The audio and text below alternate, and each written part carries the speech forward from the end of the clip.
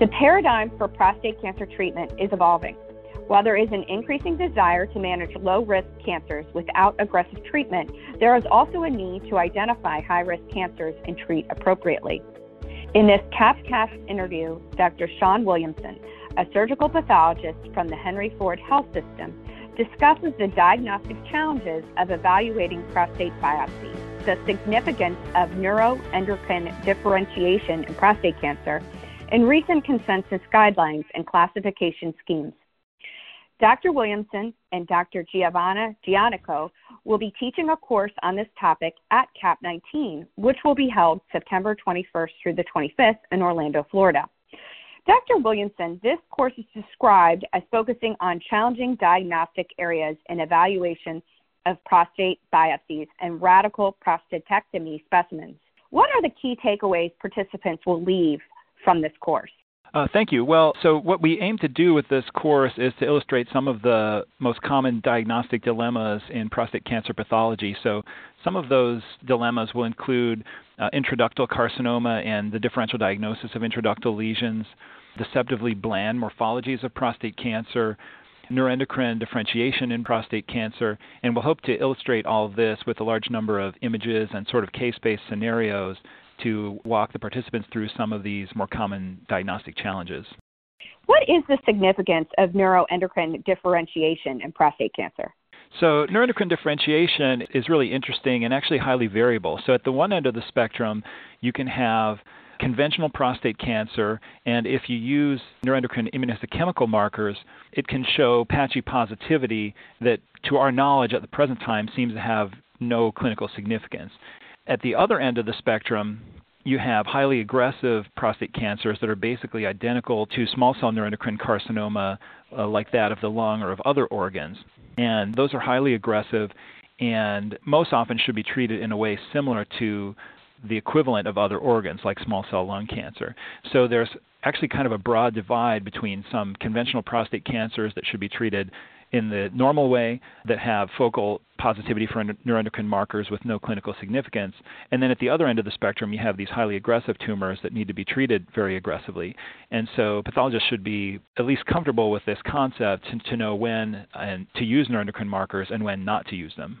What is the significance of recognizing intraductal carcinoma in prostate biopsies? Intraductal carcinoma has been an area that's gained a lot of interest recently, and it can be challenging because it can look a lot like high-grade prostatic intraepithelial neoplasia, or PIN. And this is a big differential diagnosis because PIN, in general, doesn't have any significant treatment implications on its own. Urologists will actually not do very much differently than they would if the diagnosis was totally benign when we report a diagnosis of PIN. So distinguishing intraductal cancer from PIN is potentially quite significant, as intraductal cancer is typically associated with high-grade and high-stage invasive cancer. So at minimum, patients with intraductal carcinoma on a biopsy should at least have additional biopsies, and some clinicians would consider this enough to treat in and of itself. So again, there's kind of a wide divide between PIN and intraductal cancer, which can look very similar to each other, but the treatment is actually very different.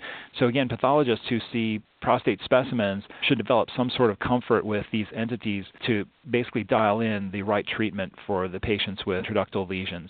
Now, can you share a bit about the reporting parameters that are most important for pathologists to utilize when preparing pathology reports and considering differential diagnoses?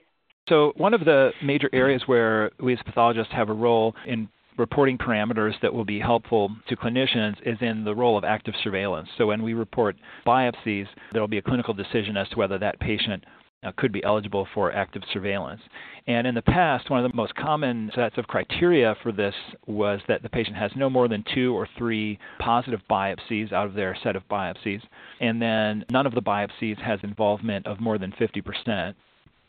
And the grade would be the lowest possible grade, which has been called 3 + 3 = 6, or in the new system is now known as a grade group 1, the lowest possible grade.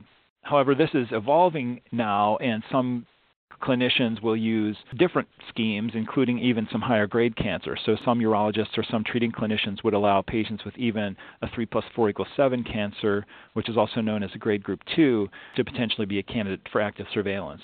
So being aware of what parameters that are being used at your institution to make a patient eligible for active surveillance could be something that would have implications when we're thinking about how we report prostate biopsy specimens. Another issue that can be challenging for us as pathologists is how to measure the amount of cancer in the biopsy. As I mentioned, sometimes 50% involvement of a biopsy is a criterion that's used. And in the case where you have some benign tissue in the middle of the cancer, do you just measure the cancer from end to end, in which case it might be more than 50%, or do you subtract that benign intervening area from the measurement, in which case it might be lower than 50%, and that decision may change whether the patient's eligible for active surveillance or not. So that's an area that has some debate about how that measurement is used, and in the course we'll talk a little bit about some of the data that have been published to help in that scenario. Another situation that's changed in recent guidelines is that the percentage of Gleason pattern 4 should be reported. So in the past, a 3 + 4 = 7 tumor and a 4 + 3 = 7 tumor were basically both considered 7 and considered to have sort of the identical grade when that would be plugged into the treatment decisions. But now in the new grading scheme, those are separated out as grade group 2 and grade group 3 respectively, and it's recommended that we as pathologists report the percentage of Gleason pattern 4 so that that could help clinicians decide their treatment plan for those patients. Finally, as part of this course, you will be discussing recent updates and new guidelines from the 2014 consensus conferences of the International Society of Urological Pathology and 2016 WHO classification. Are there any gaps not covered by these guidelines, and how do you recommend pathologists implement these updates and guidelines into their practice? There do continue to be some gaps that are not fully addressed by these recent guidelines. For example, one issue that is not entirely resolved is how to assign a so-called tertiary or minor high-grade pattern in a radical prostatectomy specimen. So when you have 3 different grade patterns in the same specimen, some people would consider the third most prevalent one to be tertiary, no matter how much of it there is. However, other authors would consider this only to be the tertiary or minor high-grade pattern if it constitutes less than 5% of the grades in the case. So this is something that has not been totally resolved by the recent consensus statements, but our approach is to use the less than 5% cutoff, explaining in the report that this remains somewhat controversial, but some published expert recommendations have used this less than 5% cutoff in the absence of definitive data.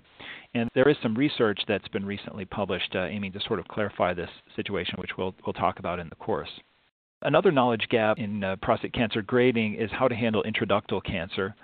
The current recommendation is to exclude intraductal cancer from the grade, and that comes from basically rare cases where the cancer is entirely intraductal with no invasion, or it's extensively intraductal and there's only a little bit of low-grade invasive cancer. And so in those cases, it might be excessive to include the intraductal cancer in the grade, which would kind of imply a falsely high level of aggressiveness. However, this is actually kind of a rare scenario, since most intraductal cancers are associated with extensive, invasive, and high-grade cancer. And so at the present time, there's no conclusive evidence that it's better to subtract out the intraductal cancer in that situation. And so our recommendation for this differential diagnosis would be to only pursue immunohistochemistry when there's uncertainty as to whether the entirety of the cancer might be intraductal. If there is morphologically clear invasive cancer of a high grade that's associated with it, then it's probably unnecessary to perform immunohistochemistry to try to verify an intraductal component, at least in most cases. Thank you, Dr. Williamson.